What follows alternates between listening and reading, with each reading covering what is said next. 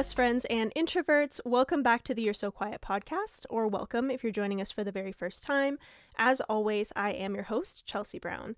This week, I am joined by the one and only Donovan Brown. I'm glad you think that's so funny. We've just not been able to stop laughing since we got into the podcast closet, so this is probably going to be a chaotic episode, but I think it's fine. So today we're going to talk about the nitty-gritty, how you managed to retire at 50, and the mental health circumstances that drove that decision and how you feel now. Okay, yeah, all that's some fun stuff, some deep stuff for sure. Yep. Okay, so first we're going to do our mental health check, as always. Rate your mental health from 1 to 5, 1 being horrible, 5 being amazing. How are you feeling? I would say a 4. Just been goofing around. Yeah. A lot of stress is off my back, and still meet with a few people from Microsoft, which is fun to keep in touch with them. But yeah, no, I'm feeling pretty good. Good. Yeah, I'm feeling like a 4 also. Nothing really to complain about, just a lot of stuff coming up. Trying to get everything ready to drive to Nebraska for Nationals, which is next week. Week after next. Well, I guess week after next, yeah. I have 1 week to prepare, and then the next week. Yes. Yeah. We will be on the road. It'd be crazy.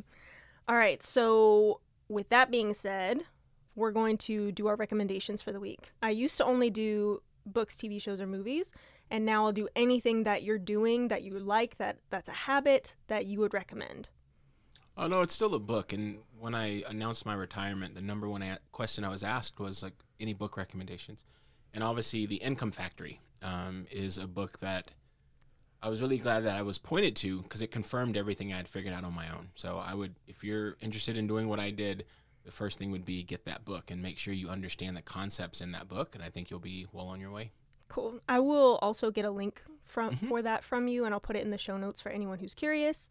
For me, my recommendation for the week is the show we've been watching, Chimp Empire on Netflix. It's wild. It honestly, today, I thought that it had to have been CGI because they are so close to these chimpanzees, and just watching them and how they're behaving and their behaviors with different clans. I thought that it was fake. 100% thought it was fake.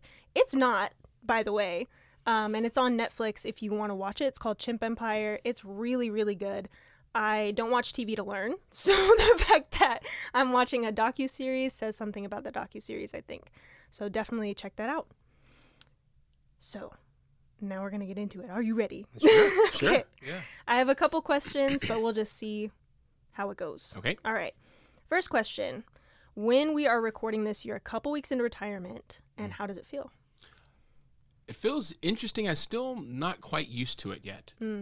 It's not like vacation, because when you take a vacation, in the back of your mind is that pile of email you have to answer, that thing you didn't quite finish before you left that you have to do. And those last few days of your vacation are miserable. Just, I got to go back and listen to that person's voice or be in a meeting with that person.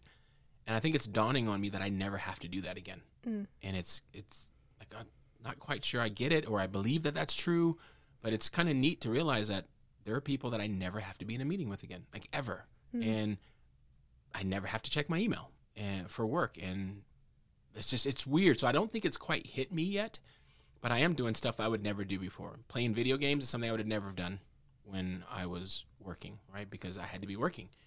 So now it feels weird to be playing video games and like not feeling guilty about it or not feeling stressed about it, or just working on Blazor application for the fun of it with no deadline, no Donovan, you need to be working on something else. So again, I'm enjoying it, but I'm not quite sure I'm 100% in yet because I'm in this weird kind of surreal, is this real? Do I really never have to go back to work again? Do I really have to never do that again?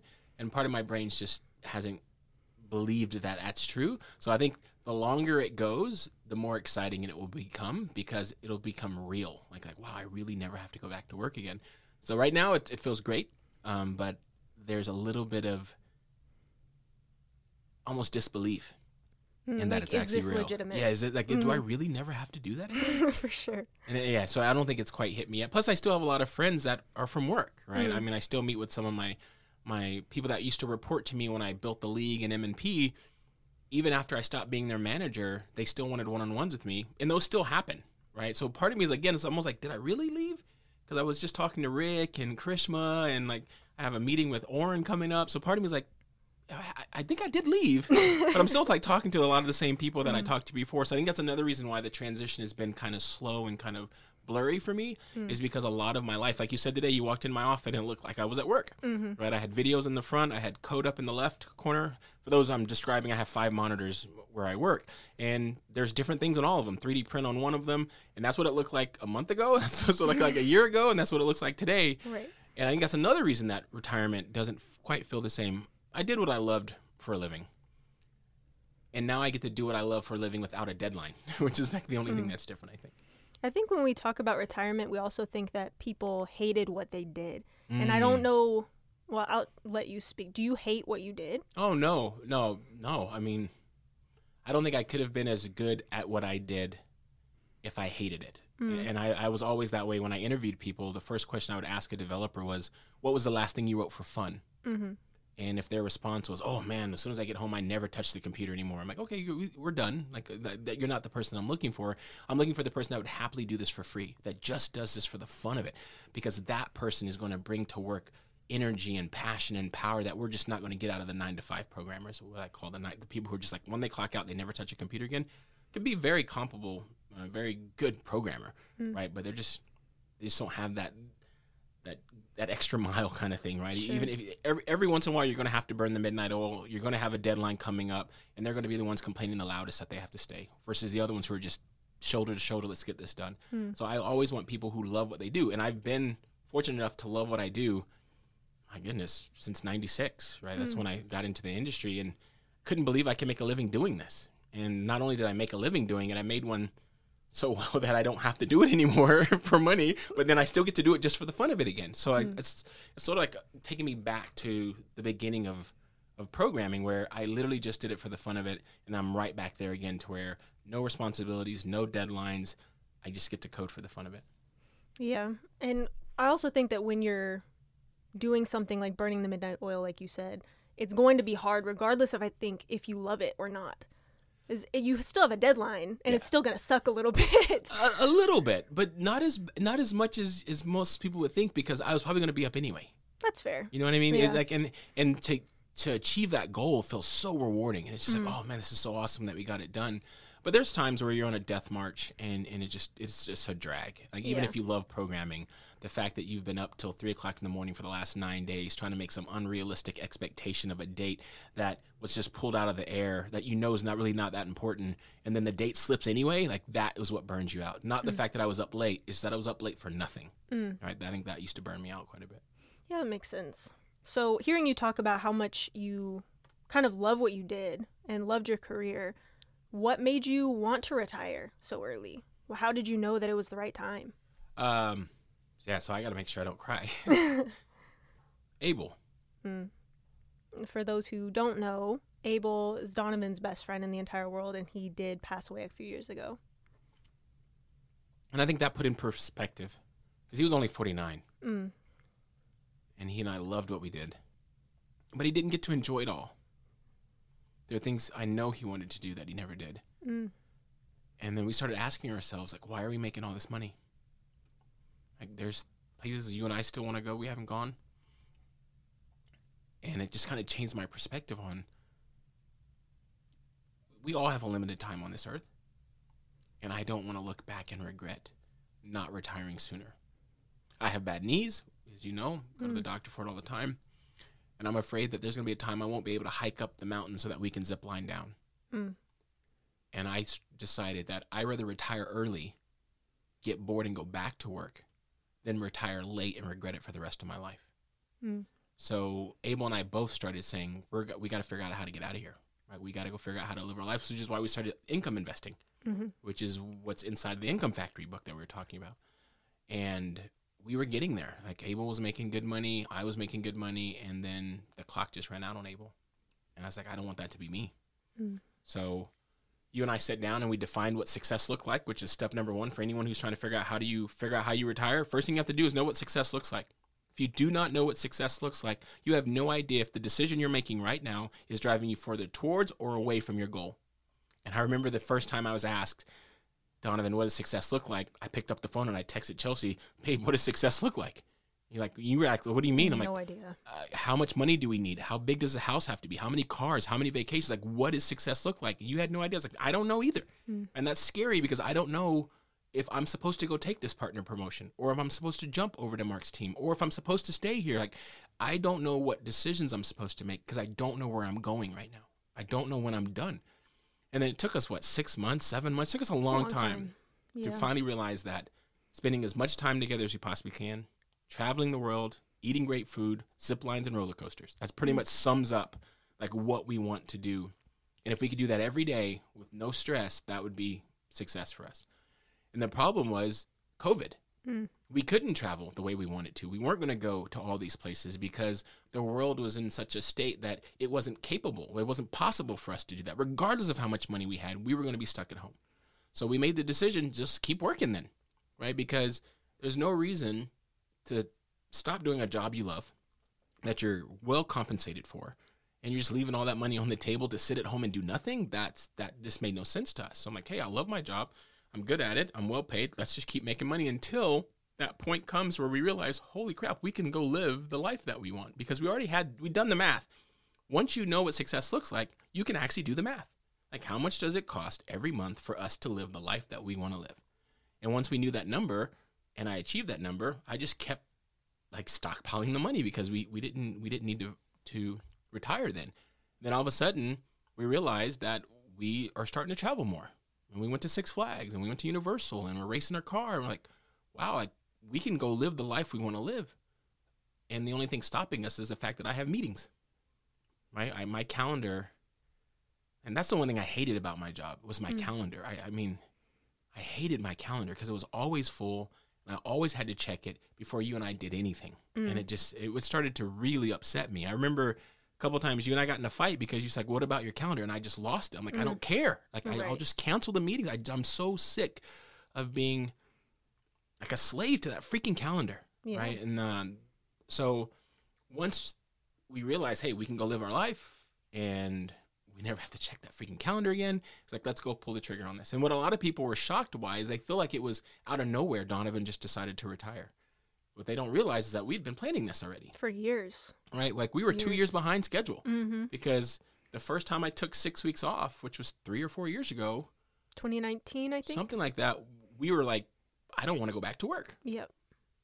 But I went back to work because we couldn't live the life. Actually, it was probably 2020-ish because COVID was already started, I think.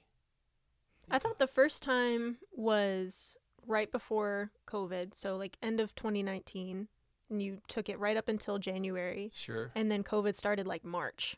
Yeah, that's right. And we took one more trip, I think, right before all that stuff happened. So yeah, you're probably right because I did it 3 times. Yep. And this last time, I really didn't want to go back. Yep. Which is just like, let's just go ahead and pull the trigger and do it. So like again, it was able, changed my perspective on everything, on work, on finances, on time with your friends and your family. I was talking to my pop once. My dad and I go to lunch every month.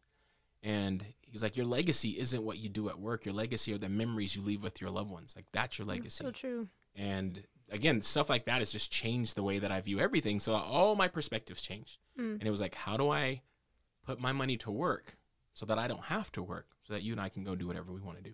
Sure.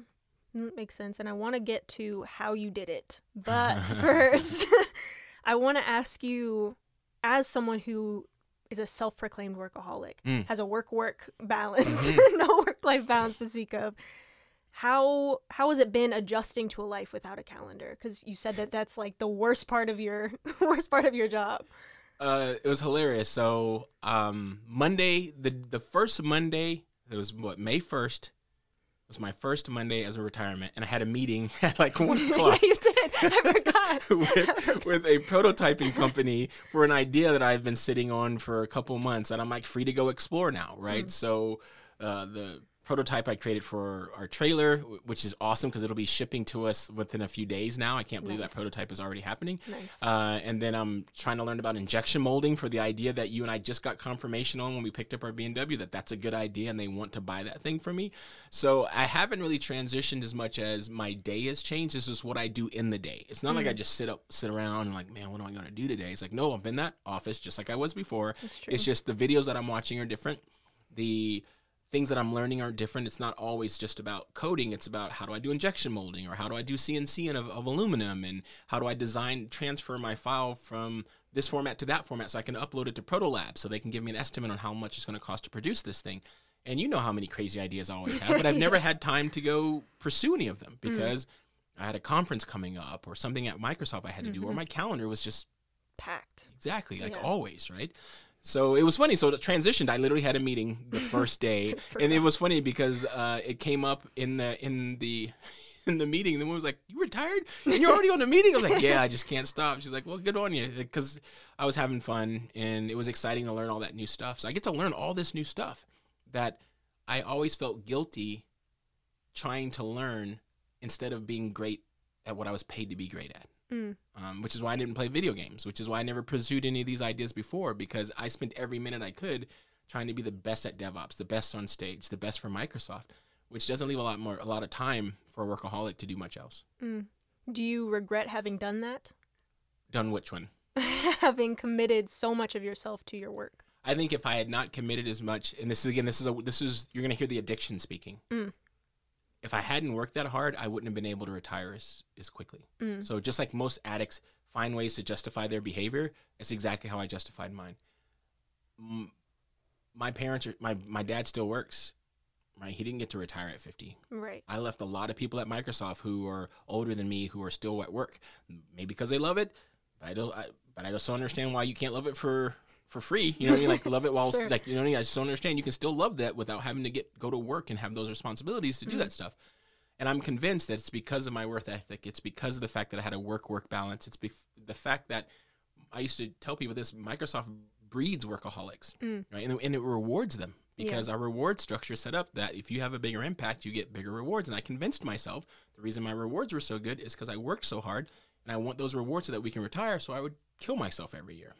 And they would reward me for it, and then I would do it again. And now I'm just like, wow, I'm free. I don't have to do that anymore. But I'm glad I did it, because otherwise I'd be there another 5, 10, 15 years and not know how I'm going to retire. Sure. How do you think that pushing yourself that hard impacted your mental health? There were some dark times. And I was talking to Oren about it the other day, that people don't see that side. They see you on stage for 8 minutes, 6 minutes, and you do some cool demo, some cool presentation. And it almost hurts my feelings that people think I just get up there and do that. That I haven't spent months preparing for that 8 minutes. Yeah, so it was hard. You were there at Build. Yeah. For those who do not know, Build is a Microsoft conference, and he prepared for this one demo, maybe 6 to 8 minutes, like he said. And there was one section that messed up. The tech had an issue. It was not even his issue. No one noticed. His shadow corrected it, no problem. But after that conference, he came off stage and he literally did not want to speak to anyone, didn't want to look at anyone. We just went somewhere backstage and just sat there for maybe 30 minutes while he just collected himself, because he was so upset that he'd practiced for so long and just this one thing just Stupid failed. tile on a Kanban board. Didn't Yeah. move. Yeah. And I had to make a joke, and then people were like, man, but you covered so well. I'm like, I shouldn't have had to. Right. You know how hard I freaking practiced for that, and not the pressure I put on myself to try to be great. And so, yeah, it was dark. Pacing around at it Connect that one year. And I worry about people. Like Jessica Dean. I asked her, like, please be careful. Yeah. Because it can get dark. And it's so weird. It's like, it's a freaking conference. Like, am I taking it too seriously? Then I go back to, I'm retired at 50. Yeah. Like, and I'm like, comfortably. Everyone's like, oh man, how's it feel to be on a fixed income? Like, who told you I was on a fixed income? Right. I get a raise every month. But it's that work that led to this life. So how can I say I regret what led to now I do whatever I want with no stress? I mean, we're doing stupid stuff. Yeah, we're driving all across the country racing our Tesla just because we just feel got like back it. from Formula One. We're about to order a truck. Who orders a $100,000 truck the day they retire? Yeah. Right? That's not retirement type of behavior, but it is for us because our retirement is set up such that we make more money every single month. How does that happen? Because I had enough money, thanks to the way that I worked, to be able to build this machine that is now generating more revenue than we need. And I just reinvest the rest that we don't need. And then all of a sudden next month, it's more money than it was this month, right? So I cannot say in any way that I regret what I did, because what I did is why we're here. That's why you're interviewing me right now. Yeah, for sure. Is because of how hard I worked for the last, and my entire career, but the last 9 years in particular. Like that time at Microsoft, I maximized it as best I could. And that's why I'm here right now.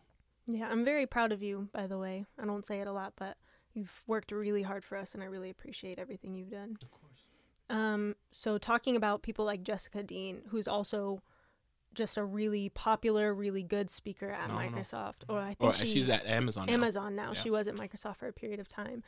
Talking about people like that, you advised her to be careful and to take care of herself. So how would you recommend that she does that? That's a great question. I don't even know. It's not like hindsight's 2020 and I could have done that differently, or that other conference I didn't work that hard, but it still turned out great. Like I worked as hard for every conference. So I don't know. I never changed anything to be able to go back and say, oh yeah, you can do this a little bit differently and you'll get by, right? Sure. Because preparation is everything. Like you have to get on that stage and destroy the stage.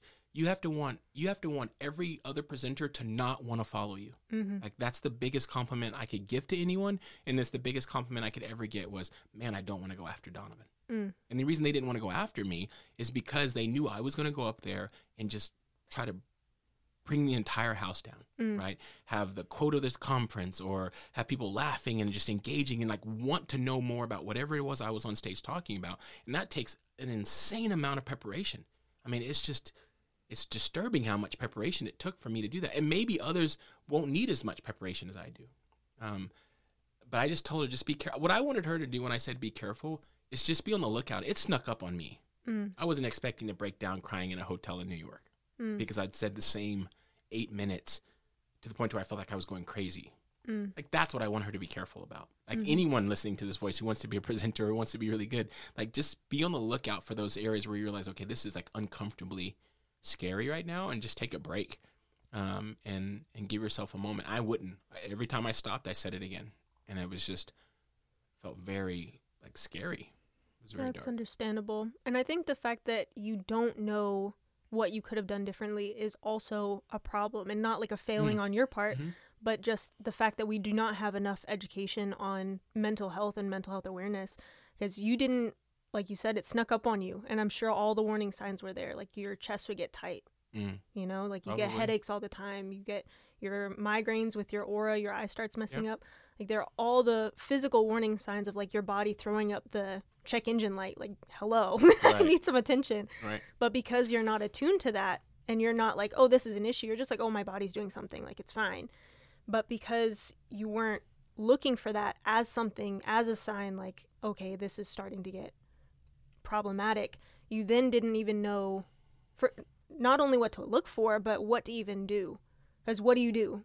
Like taking a break, it might not be enough, because you taking a break is not taking a break, at least when you worked. Sure. When you were working at Microsoft, you started like, even when we were watching TV, you would just start like vibrating, like you'd be fidgeting, you'd be and I'll just tell you to go work because you're clearly somewhere else.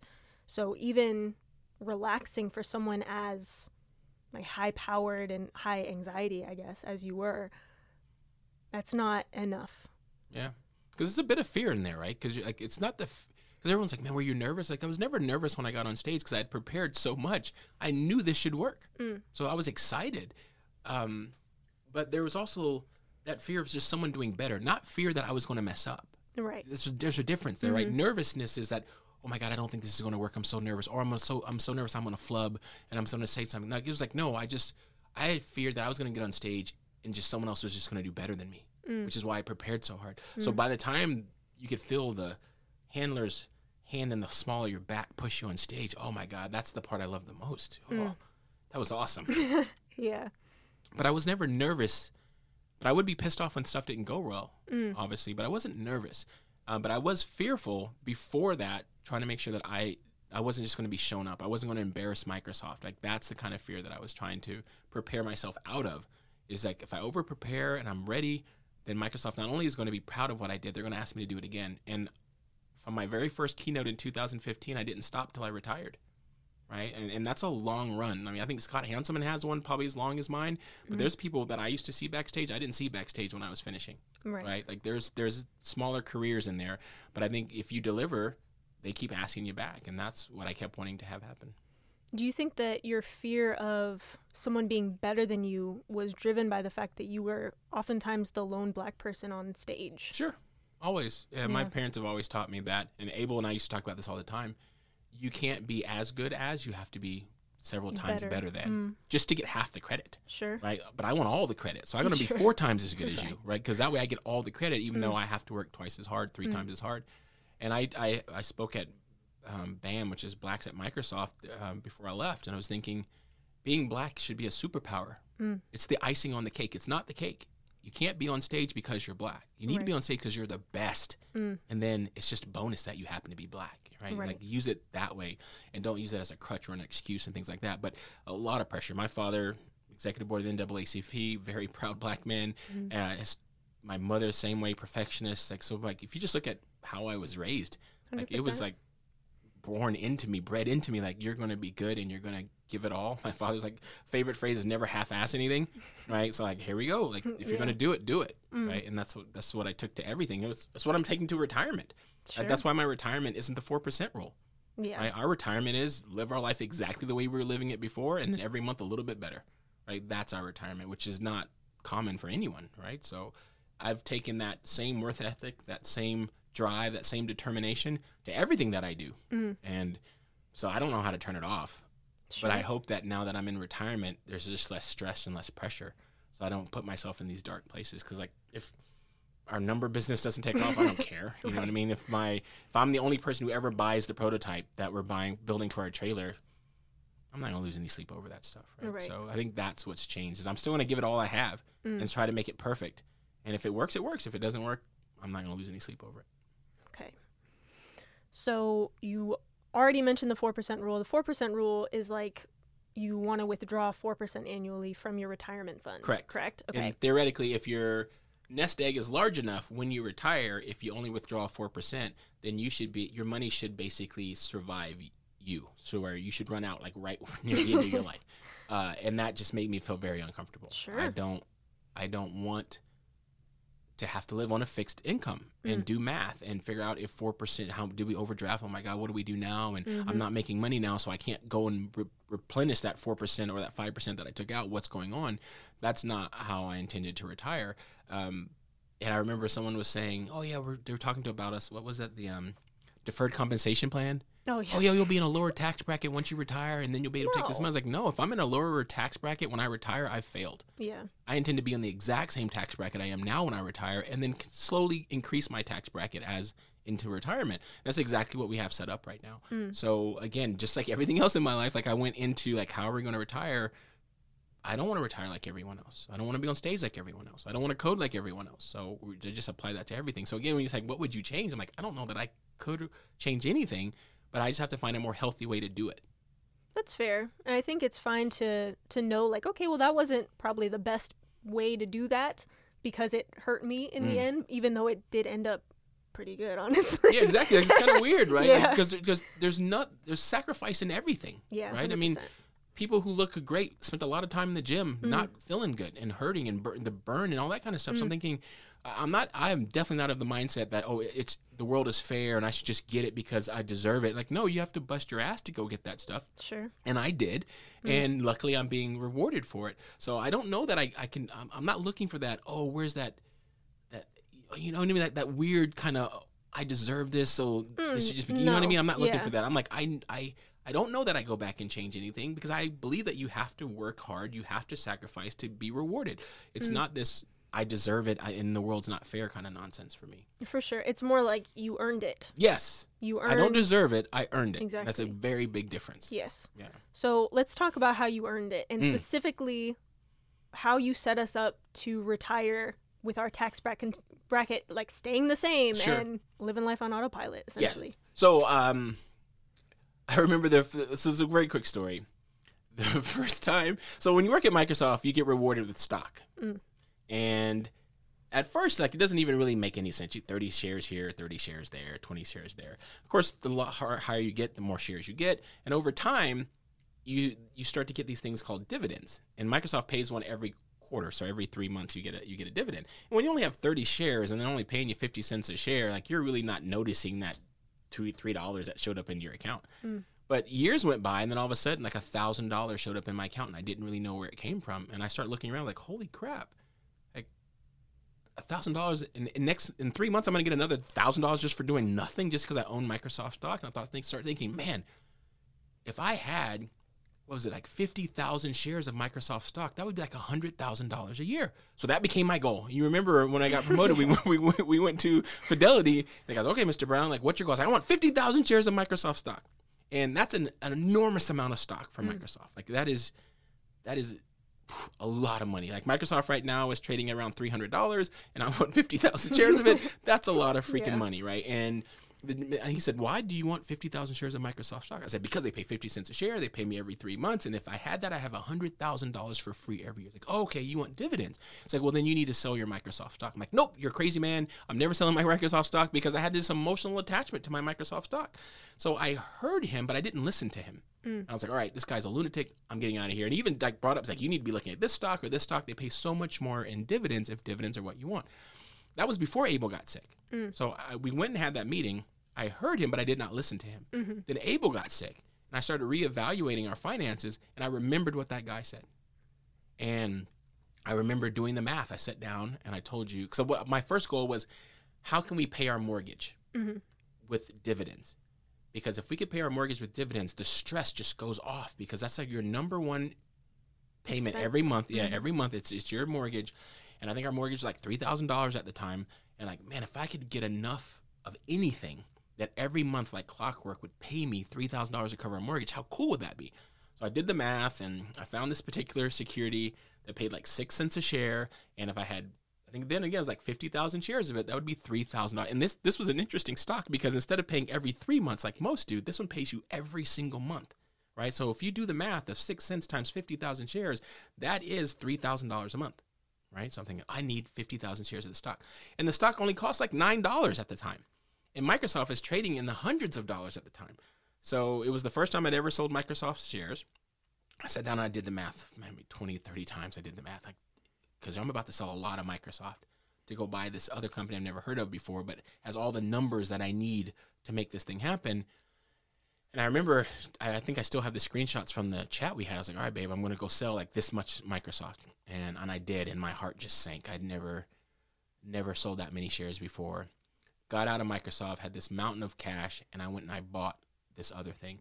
And then the waiting begins, because again, I bought it, but I had to wait another 30 some odd days to know, did I do the math right?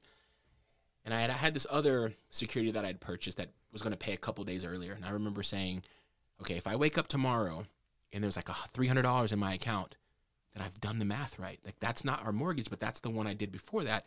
And then the next day there's going to be like $3,000 in there. And I remember waking up and seeing that $300 in there, I was just like, holy crap, I did the math right. This is going to be amazing. And the next day, there was our mortgage. I could not believe it. And then next thing you know, a month later, there's our mortgage again. And that's when it just like the light bulb came on. I'm like, I need to stop having my money sitting on the sidelines, looking pretty and not working for me, right? Your money is your number one employee. It can work 24 hours a day, never gets tired, never complains, never needs holidays, never needs anything. But most of us put it in a savings account. Or most of us don't invest it at all. Or most of us have this shares of our company stock and don't understand how it works, or how to sell it properly, or how to make it work for you. And once I saw that happen, Abel and I, like, literally the bits flipped for us, and we just started figuring out, how do we buy more of these types of companies that actually pay us regularly? And it's called income investing. And there's a lot of people listening right now that are 100% growth investors. Knock yourselves out. Like, I am not here to convince anyone that you should be doing what I'm supposed to do. And I'm not going to debate with anyone in the comments that growth investing is better than income investing is better than anything else. Do whatever you want to do. I happen to do them both, right? Because you don't have to be 100% one or 100% the other. You can have a nice medium and diversified portfolio that allows you to do them both. And I knew exactly how much money we needed a month. Like, we already had our mortgage covered, but we had to cover those credit cards, our gas, our water, like all the other little things. We added everything up and said, okay, to live our life, we need this much money. And we were almost halfway there. So I just started collecting doing more research, I went on YouTube. I think it's Joseph Hogues is a guy I watch quite a bit on dividend investing. I did a lot of options trading that one year. I mean, so I just like tried to learn everything that I could about how money actually works, how debt actually works, and why we're never going to pay off our house, which some people are like, oh my God, my whole goal is to pay off my house. I'm like, why in the world would I pay off a debt that only charges me 3.5% when I'm making 19% in the market, right? To take that money out of the market means it stops making 19% to pay off this 3%. It doesn't make sense to me, right? I'm going to make the 19%, give you 3, and keep the other 16 for us to go play around with, right? So my whole mentality about money just changed. So I'm like, nope, my mortgage, I refinance our house every chance we get, right? To go get the equity out of it. And the last time we did that, we invested the equity to go pay our mortgage back for us, right? So it was like just a joke to us. Like our mortgage literally became not our responsibility anymore. But it was because I understood how money worked, right? Rich Dad, Poor Dad, another fantastic book that you need to read and really understand the difference between an asset and a liability. That book does a fantastic job of explaining that to you. The Income Factory explains to you that a 10% growth is 10% growth, regardless if 5 of it comes from dividends and the other 5 comes from appreciation. But some people who are 100% growth investors have to go back to that 4% rule because those stocks that they're investing in do not pay dividends. And the only way to get income to pay your bills is to sell the actual asset, which you are now sacrificing for your standard of living. We get cash every month, and we still have the exact same assets that we had the month before, plus a few more, right? So like the way we think about things is drastically different. So when I started doing that, and I was able to do it a little bit more aggressively because we were still employed at Microsoft, right? So some of the stocks that I'm in, or we're in, some of them are aggressive. Some of them are risky, but they're also paying 19% every month, right? So now what we do that we're in retirement is I take the excess and I buy Procter & Gamble's and Johnson & Johnson's and Kellogg's and McDonald's and Coke's. They don't pay 19%. They only pay 3-4%, but they've been paying it for 100 years, right? Like these are people they built their reputation. They're called dividend aristocrats and dividend kings. These are reliable sources of income that people use to retire. So now we're kind of splitting up our money to where 50% of it's aggressive and 50% of it is very conservative. But either 50% could go away and we'd still be able to live our life, right? So what we did is I stockpiled all the money that I could at Microsoft to go build this machine, and now we're just diversifying it. We're into CDs, right? You just got a letter the other day from Fidelity saying, hey, you have a CD that's about to mature. What do you want to do? And it's going to automatically roll it over for me and find me the highest rate for me to go generate 5% doing absolutely nothing. So the moral of the story is learn how your money freaking works and then put your money to work for you. And it's the coolest thing. Like, what is that? I use Simply Safe Dividends and Track Your Dividends. And on there, they have these calendars that show you how much money you're going to get paid every day. And when I pull up that calendar and almost every square is filled in with a number, even if the number's only $4 or $5, it's like, I'm going to get paid almost every day this month for doing absolutely nothing. And when that number eclipsed my base salary at Microsoft, that's when the light bulb came on. I was like, dude, I literally make more money not doing anything than I do at work. It's time for us to seriously consider getting out of here. Yeah, I remember when we were going to refinance the house, and you had to explain to me like 6 or 7 times that we were going to have the house pay for the house that we live in. Correct. And it didn't make any kind of sense to me. I don't understand how this house, the equity from this house is going to pay for this house. Right. Ended up paying for our mortgage and still does to this day, I think. To this very day. Yeah. So we had so much equity in the house that we were able to refinance it and take the cash. That amount of cash invested correctly generates enough income every month to pay back the mortgage that we have. So literally, we just stepped aside and let our house pay for itself. And then we go and focus on other things because that's now literally on autopilot. Our house, our insurance, our tax, all that stuff just happens. And then what's really cool is that it happens to the point to where the money generates a little bit more money than we need. So the excess money that it generates, I go and reinvest in assets. Again, Johnson & Johnson, Procter & Gamble, these really safe, conservative 3%, but they're also growing kind of stocks. And every month when I go into those, what's really cool about Track Your Dividends and Simply Safe Dividends, and even Fidelity has it now too, they have these dividend views. They show you what your annual income is. And every month when I go in there, that number is a little higher than it was the last time I went in there, which just makes you feel safe and comfortable knowing that it's not like I'm on a fixed income. I'm not. We're not on a fixed income. And yeah, I just love the little shopping sprees I get to go on.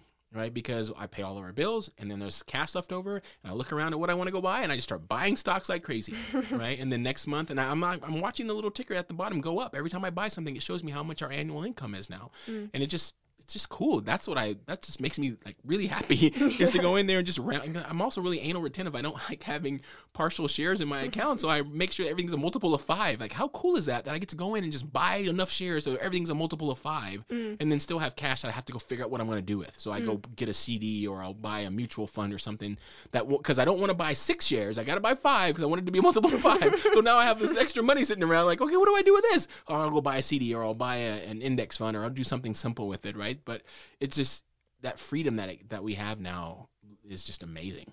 Yeah, I agree. It's crazy that our life has not changed at all and will not change at all. It's gotten crazier. We've done crazier things since I retired than we did when I was Formula One Paddock Club. We bought a truck. We are trailering across the country again for no apparent reason, just because we feel like just because we can. It's awesome.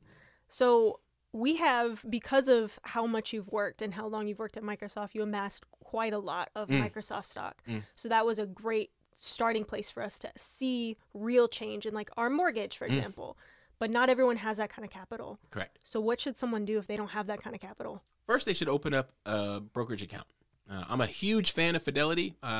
That's the one that I was given when I joined Microsoft in 2013, and I've just gotten really comfortable. You and I both hate TD Ameritrade. That interface is just horrible. I just don't understand it, but I don't care where you get. It could be Charles Schwab. It could be Acorn. It could be, I don't care where you get a brokerage account. Get a brokerage account. Do some research. Go watch Joseph Hogues. Go watch some of these other dividend investors on YouTube and buy a single share of something. That's all you need to get started. One of my favorite stocks, it costs like, I think it's $7 now. Prospect Capital is like $7, I think, and maybe even less today. And it pays you 6 cents a month every month like clockwork. Go buy one share. So if you have $10, you can get started investing. And what's going to be cool is that you're going to go buy one share or buy anything that pays a dividend. And to kind of spark that fire into you faster, I would buy one that pays every month, right? Because the ones who pay every 3 months, it's not that much fun. I own a lot of those, but my bills come every month, right? So I needed things that paid me every single month. But buy one share and watch that 6 cents show up in your account every single month. And what happened to me, and it happened to me with CDs, it happened to me with dividends, is like, man, if I could multiply that number by 10, all of a sudden that's 60 cents. And then, multiply that again. Oh, that's $6, $60, $6,000. Your brain starts to realize all I need to do is keep buying more of that or multiply how many of those I have. And now all of a sudden I'm talking about real money showing up. This isn't 6 cents every month. This is $60. That's my cell phone bill now covered. So what I would tell people to do is get started with a single share of something. And it does not have to be Microsoft. It can be Microsoft if you can afford it. They're only paying 0.67%, I think, at the time of this recording. So versus something like Prospect who's paying 10%, like where were you going to put your money, right? So I'm going to put it where I'm going to get the most bang for my buck, but you need to do your own research because I have a completely different risk tolerance and risk profile than everyone else, right? Because we did have the money to risk. I was gainfully employed at Microsoft. We were very well compensated. So even if everything in our portfolio went nowhere, we were still going to be okay. So I encourage everyone to learn how to read and evaluate companies, buy something that pays a dividend, just one single share, and watch your account start to grow. And what's really cool about that is that if you're like me, it's going to spur, like just ignite this fire under you. Like, oh, I want that to be a bigger number. So I'm going to start investing more into my real estate or more into my stock market than buying that extra cup of coffee or going to the movies or buying that thing that's more expensive and gives me that instant gratification versus buying an asset that will then eventually buy me that thing. Because the same thing with our truck.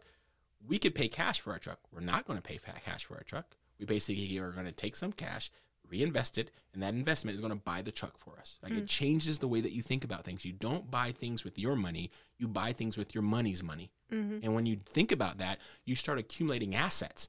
And those assets can then buy you liabilities. And what's really cool about them buying you a car is that when it's done buying you the car, that money is still being generated. That asset is still wanting to buy you other stuff. And you didn't have to sacrifice the asset for the car. You had the asset buy the car. And again, that's just, it took me understanding how money worked. Because Because most people are like, oh, I don't want debt. I'm just going to pay off everything and it's going to be great. Yeah, you're going to have a car, but you're also going to have a zero balance in your checking account or whatever. Exactly. Mm-hmm. So how are you going to pay for an emergency? Like, I'm going to have all my money and the car. Mm-hmm. Like, which one would you do, right? So again, but it's not for everyone. I'm not saying go out and do what I did, but you did ask, how did I do it? Sure. Like, this is the mindset that happened for me. The light bulb came on. I changed the way I think about money. I changed the way about investing money, and I put every single cent we have to work for us. Yeah. And I'm thinking also about the fact that your perspective toward money has just changed over your lifetime. Just thinking about cars specifically. You told me your first car you ever bought, your black M3, you were broke. So glad that they put a full tank of gas in that thing because you did not have a single cent. Broke. Exactly. When you drove off the lot. I timed everything such that the direct deposit from Compact Computers would go into my account the day I picked up my car, just giving me enough money for all the closing costs and all that kind of stuff. And then in my bank account was $0.00 as I drive off the lot with a brand new M3. And I was like you said, my first thought was, thank God this thing has gas in it because I have absolutely no money. But again, I was too young. I was 24 years old. Right. And this was my first major purchase, and it was an M3, and I was coming from a 91 Nissan pickup with no air conditioning. Like my brain, again, just didn't understand what was going on. And I didn't understand delayed gratification. I wanted it now, at any cost. And then I didn't have a lot of risk. I was still living at home. I mean, like, it wasn't as risky as it might sound on paper. But yeah, you're absolutely right. I didn't understand it. And now the way we're about to buy this other car, and we're putting it in a trust instead of in our name, like our whole philosophy on how to live our lives has changed drastically. Absolutely. And I think for the better, because now it's like, it used to be I was afraid of making larger purchases because you're just going to see like the little red negative X amount of money. But I mean, you'll see that, but not really my money. Yeah. Like, my money's money over there that was making all this money for me. Exactly. What do you say to people now that you're retired who think that you're going to get bored? I just don't see it. Even the first 2 weeks, I just don't see me getting bored. I asked several people before I left. People who were still there, like, why are you here? Because if I can retire, you definitely can retire. And a lot of them thought they were going to miss the social aspects. They were going to miss, because when work is where you interact with people outside of your family and you remove that, then where do you get that social interaction from? You and I are members of car clubs. You and I play professional air hockey. That's 300 different people every month that we can go hang out with, right, and have that social interaction. Not to mention we're doing national events now, so that's a whole nother group of people that we would otherwise never talk to, that we get to talk to. What do we race? 2-3 times a month? At least twice. Yeah, right? So we're getting that social interaction that we need, that I think a lot of people whose whole social network revolves around where they work aren't getting. Again, it's been 2 weeks and I've been busy, right? Planning, learning, getting prototypes created, investing some more, learning Blazor, set up a website within 4 days after I retired. I had a new website running on Azure. So I just don't see me getting bored. I just don't see it. And not to mention, there's still stuff I haven't done yet that I want to go do. Right? There's places you and I haven't traveled yet. And what's so cool about it is that we might go to Toronto in July. And I know that we can go. I know there's no conference I have to speak at. I know there's no meetings I have to cancel. I know that whenever you and I want to go, we can choose to fly up there or take a road trip, no matter how long the road trip takes, because I have nowhere I have to be. Right? So how do you get bored of freedom like that? I don't know that I'm going to get bored with it. I would be shocked. I would be shocked. Me too. I'm never say never, but I would be shocked. Yeah, me too. I just know you more than I think other people do. And I know that there are just weeks where you just don't leave the house. Yep. Like, you just literally have not stepped foot outside for weeks and you've been fine. Even on vacation when you're not in meetings. Yep. So I don't anticipate you getting bored. So you don't think you're going to get bored. You have your finances planned out. What would you tell someone who thinks that retirement this early is not possible? That, like, you're going to get bored, and I think that your finances can't possibly be great, as sustainable as you think. So it goes back to one of the things I said earlier. I'd rather be wrong about retiring early and go back to work than to retire at 60 and not be able to enjoy the rest of my life because my knees are gone, my finances aren't quite what I thought they were. I'm now having to go do some additional job in retirement to make ends meet because my Social Security doesn't cover everything that we need. Like, if I get bored, guess what? No harm, no foul. I go back to work. Right? I still have a very marketable skill. Right. And I think I left behind a reputation that should make it easy for me to re-enter the workforce should I choose to do so. Not to mention, even before I re-enter the workforce, like you saw how much money I made on Medium when I actually wrote a couple things, right? Like I could just go write from Medium and probably cover, like make our ends meet if I wanted to, or I produce pretty good content on YouTube if I actually took that seriously, which I don't, right? Like that could potentially. So there's so many ways in today's age to make money. Even if I get bored, I don't know that the way that I get bored, I immediately go back to the corporate world again, right? I'll probably try to find some other ways, and I've already done that. Like, trust me, either one of these ideas take off, like that's just even more reason that, like, why would I ever go back? Because I'm going to invent my chair idea, which you think is crazy. I think is awesome. It's so stupid. That's freaking awesome. I'm not going to say what it is. No, just because it happens exactly, to be. because I haven't patented it yet. But that freaking idea is going to be awesome. And these little two filler ideas I have going on right now, come on, man. If y'all see some idea from Donovan about chairs, this is the one we're talking about. And you're going to be like, man, I can't believe she didn't believe in that. That idea is just so awesome. No, again, there's no harm, no foul. If I get bored, great. I go back to work. If I don't get bored, then great. Yeah. The reason I ask is because it feels like you've had a lot more naysayers than supporters when announcing your retirement. They're like, oh my gosh, I can't believe you're doing it so early. And even unrelated to you, there are people that I know who are just very, I can't do that kind of attitude. And I don't understand that personally. I've never really, except for with certain hobbies that I'm trying to be good at now. But I've never adopted that mindset myself. Yeah, I don't know. Like everyone's different. Yeah, everyone's different. Like this sounds kind of cheesy, but hanging out with you is like the most fun I have all day. And you're telling me I can get to do that all day now, and I don't have to worry about meetings and stuff. Like, how do I get bored of that? And if we get bored, we're gonna go do roller coasters or zip lines or travel or do whatever. Right? It's just I don't know. I have no doubt that we're not going to be bored. Yeah. Yeah, I don't think so. I'm already stressed because of all the social engagements that we have. Exactly. And we don't have to do that either. We can do whatever we want to do. Sure. Right? That's the beauty of it, is that we can, and you and I sit on the couch and binge watch TV for hours with no one else but the two of us. So like we'll do whatever we want to do. That's the beauty of it. Did you think that you would retire this early when you were younger? No. I didn't think I would be a millionaire when I was younger. Like you always hope, but of course, the older you get, the more difficult you realize it is to get those kind of numbers. So I'm just blessed to have gotten to where we are. But no, I don't think I even thought about retirement as a little kid. I mean, I was supposed to be a stunt man. Like who retires from being a stunt man, right? You'd be a stunt Probably man everyone. So yeah, I mean, the life I live now is not a life that I envisioned for myself at all. Never thought I'd be writing software for a living. I used to drive through this very neighborhood when I was in college to motivate me to study, because I really didn't, especially when I was doing biology instead of computer science, I just really wasn't motivated. But I would come and drive through this exact neighborhood and look at all these beautiful houses and think, Donovan, man, if you want to live here, you got to go back to study. And I would drive through, go back and study, drive through, go back and study. And then to realize I live in the neighborhood that used to motivate me is kind of cool, right? That's awesome. Yeah, so... yeah, I mean, I don't know. I'm not getting bored. That's all. It all seems like very full circle. Like coming even before you were into computers, well, into computer science. I remember you built that one game that your parents couldn't get you. Yeah, I couldn't. Yeah, there's a game called Quartro that I own now that I couldn't afford when I was in college. So I was in the Galleria, saw it in, I think it was Sharper Image or Brookstone. One of those two kind of fun. Yeah, those stores. I don't even think either one of them exists anymore. So. But this game was like $40. I'm like, there's no way in the world I'm paying $40 for a board game. I can do this. I can make this. So I go to get some clay, and I try to make it out of clay.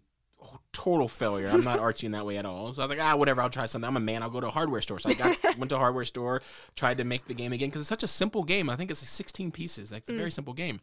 And again, horrible failure. But then I remembered in 8th grade, I think it was 7th grade, 8th grade, and in 10th grade, I was taught this language called QBasic. And I had a computer at the time, so I fired up QBasic, and I started trying to figure out, how do I make this computer play this game for me? And once I started, I was just fascinated. Like, this is awesome. And then being in the entrepreneur that I am, once I got it to work, I'm like, man, because it wasn't pretty. It was all vector based. It was gross, but it worked. Right. I was like, man, if I can make this pretty, I bet you I could sell it. So then I went and got a book, Teach Yourself C in 21 Days, and got Visual C++ 1.52 as my first compiler from Egghead Software. We had to drive up there and go get it kind of thing. So dating myself. But yeah, this was a long time ago.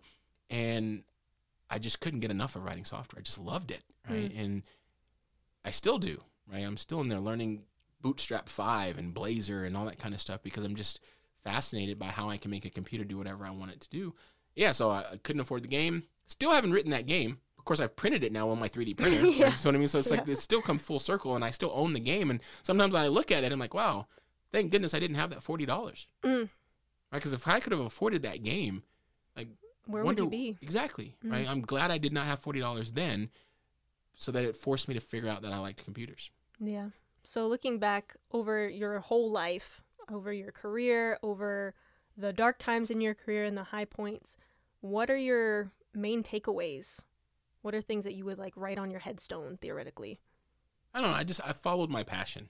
And that's what I tell people to do all the time. Yeah. You're like, Donovan, I don't know what I want to be in the morning. I don't want to be when I grow up. I'm like, well, imagine it's Saturday. You have no responsibilities, no alarm clock. You wake up. What do? You know what I do. I run over into my computer room and I start playing with a computer. Well, then that's what I did for a living. If it's read, then go be an editor or an author. If it's go play video games, literally go play video games for a living now, right? Or go be a beta tester or go be a game designer. What is it that you do every single day when you have absolutely no responsibilities? You can turn that into what you do for a living. I'm proof of it. The fact that you can play a video game for a living is proof of it. And when you're the best in the world at what you do, I think people will pay you to do it.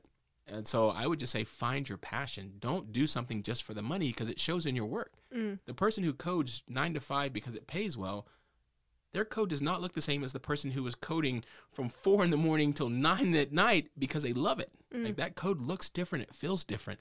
And that person's passionate and loves writing software, and it just shows in your work. So I think it shows in your work no matter what it is. The best singers, the best actors, the best whatever, they love what they do, and it shows in their work. So find your passion. And I got really lucky that my passion, especially with DevOps, just hit at the exact right time. Like DevOps was important. I really liked DevOps. And then I wrote DevOps till the wheels fell off, right? It's just like, wow, I can't believe that. So I got a little bit lucky too. Like the timing was just right, right? Sure. DevOps is not near as popular, it's not in every keynote like it was when I was coming through Microsoft. It's still an important topic, but not the same way. So I hit it at the exact right time. AI is that thing now. Right? So those who have been waiting for this wave of AI, like, here's your time. Like, grab on tight and go be the one. When I think of AI, your face should be the only one I think of. Go produce the content, go do the conferences, go write the blog post, do whatever you have to do. So where when I think of that AI, I only think of you. And then all of a sudden your career is just going to take off. Because for a while there, when people thought of DevOps, especially DevOps at Microsoft, I was one of the first people, if not the only person they thought about. And that happened externally and internally, which means is why the marketing team came after me, and the analysts that came after me, and the field team came after me, and our customers came after me, right? Because they wanted the guy that they saw at Build talk to them about DevOps. And so being that visible and almost like an industry anointed expert in what you do, holy mackerel, man, that was huge. So the timing was important, but that passion, people were talking, I just saw a tweet the other day that says, no matter what Donovan's talking about, you can feel the passion, right? So that passion, I think, is should be on my tombstone. Be passionate. Yeah, exactly. Like, just follow your passion, man. It's just, yeah. And right now I'm passionate about finance. And people are like, man, you light up when you start talking about this stuff. I'm like, yeah, because it changed my life. And it can change everyone's life when we just don't have, well, in the past we didn't have the information. And it was interesting because it was like generational knowledge passed down at the dinner table. And only those who knew could share with those who didn't know. And those who didn't know were their children. And then all of a sudden you have this huge amount of generational wealth. And that knowledge was kind of held in that family. And all of a sudden you have YouTube and you have books and you have all this information where those secrets are now available for all of us to hear. So there's no excuse for you not to understand this or not know how this stuff works. That's what changed for me too. Is like, there's no excuse. Like, I don't have an excuse on why I don't understand how dividends work. Investopedia.com, phenomenal website that explains all the weird terms that you're going to hear when you start watching these financial news or watching these YouTube channels or reading those blog posts about options trading. Go to Investopedia.com and type in the word that you don't understand, there will be an entire blog post explaining that concept to you. So there's no excuse for us not to know how our money works. And to understand how your money works frees you from everything. From your job, your responsibility, your mortgage, your car note, your insurance. It frees you from all of that because the money that you need is being made by the money that you already have, right? So I don't know. I get excited about that stuff. So whatever you're passionate about, just follow that thing. Yeah, and I also think that we get wrapped up in passion, but we also kind of forget that it takes hard work as well. Oh, yeah, like for it's sure. not just because you're passionate about it doesn't mean it's going to be easy. No, because you're not the only person passionate about that thing. Exactly. There were people talking about DevOps before I got to Microsoft. Mm-hmm. But my passion and my work ethic was just that they weren't willing to work as hard as I was to own that space. Yeah. And I stayed up late. I made sacrifices that they didn't make. They made decisions that I didn't make, right? That affected their ability to stay up as late as I do, right? Sure. And those are your decisions. These are my decisions that led me to where I am right now. So they're neither right or wrong, but it was the decisions that I made that allowed me to surpass people who came well before me in this space and just outwork them. Yeah. So looking forward into your retirement, are you afraid of anything and what are you most excited about? I don't know if it's afraid, but I'm just trying to learn everything I can about finance. You know that we've had our plan vetted probably 3 times now by 3 different financial advisors on, do I have this right? And everyone's like, yep, you got it right. And part of me is like, Do I really have it right? Right. So I'm reading finance books. I'm watching podcasts. I'm reading everything I can about finance books. I have this surviving, bear markets book that I'm reading right now, right? So I'm constantly trying to make sure that what I believe I know is validated by others and confirmed by others that, yes, Donovan, what you have, even though it's been working now for 3 years, there's that little part of you like the market's really bad right now, but we're doing really good. So I'm hoping that when the market turns around, this is even going to be better for us, right? Because if we retired at potentially one of the worst times in the world to retire right now, right? Yeah. Like we're in a recession. Exactly. We're in a recession. The interest rates are going crazy. The Fed's going nuts. And we're like, yep, we're good. So when all this settles down, I just can't imagine. So I'm actually excited to see when this all settles down, how much better off we are. But I'm preparing for the worst and educating myself such that no matter what the circumstances, we're going to be okay. Because I think I've shared this with you before. You can make money regardless if the market's going up or going down. You just have to know which direction it's going. Right. And I'm trying to make sure that I understand enough about technical analysis and financial and fundamental analysis so that I can start to see in the tea leaves, like, where's the market going? Is this recession going to continue? Is it going to get worse? If so, I know how to make money if that's true. And if it's going to start turning around and go up, I know how to make money there too. Most people think you can only make money when you buy low and sell high. That is not the only way to make money in the market, right? So you can sell high and buy low. It sounds weird, but it's called shorting, and you can make a ton of money that way when you know the market's going to go down. So it's not about knowing when it's going to go up. It's knowing which direction it's going to go and then what type of trades to place to make money in that. And the only reason that I can say what I just said is because I've been reading like crazy trying to understand, how does money work? How does the stock market work? How does real estate work? How do CDs work? How do CD ladders work? How do all these things that generate income work? Because I'm not the only person who's retired. There's people who've been retired a lot longer than me, living a great life, doing the stuff that I'm doing and just learning of now. And I want to start learning the things that I need to know so that 10 years from now, we're looking back and we're giggling and we are still better off than we are right now. Yeah, I agree. And I think we're well on that path based on what everyone else is telling us too. So what do you want to leave us with? What are your final thoughts over your career, about retirement, anything? It was fun. I'm glad I did it. I don't know what I would do differently. Learn how your money works. Okay. Go buy Income Factory. Just read. It's a really easy read. It's not very complicated. It's not a lot of technical jargon. Get a Fidelity account or Robinhood. Get something and buy one share of a company that pays a dividend and just watch that money start coming in. And I think if you're like me, it'll light a fire under you and you'll be retiring a lot sooner than you think you're supposed to retire. And define success.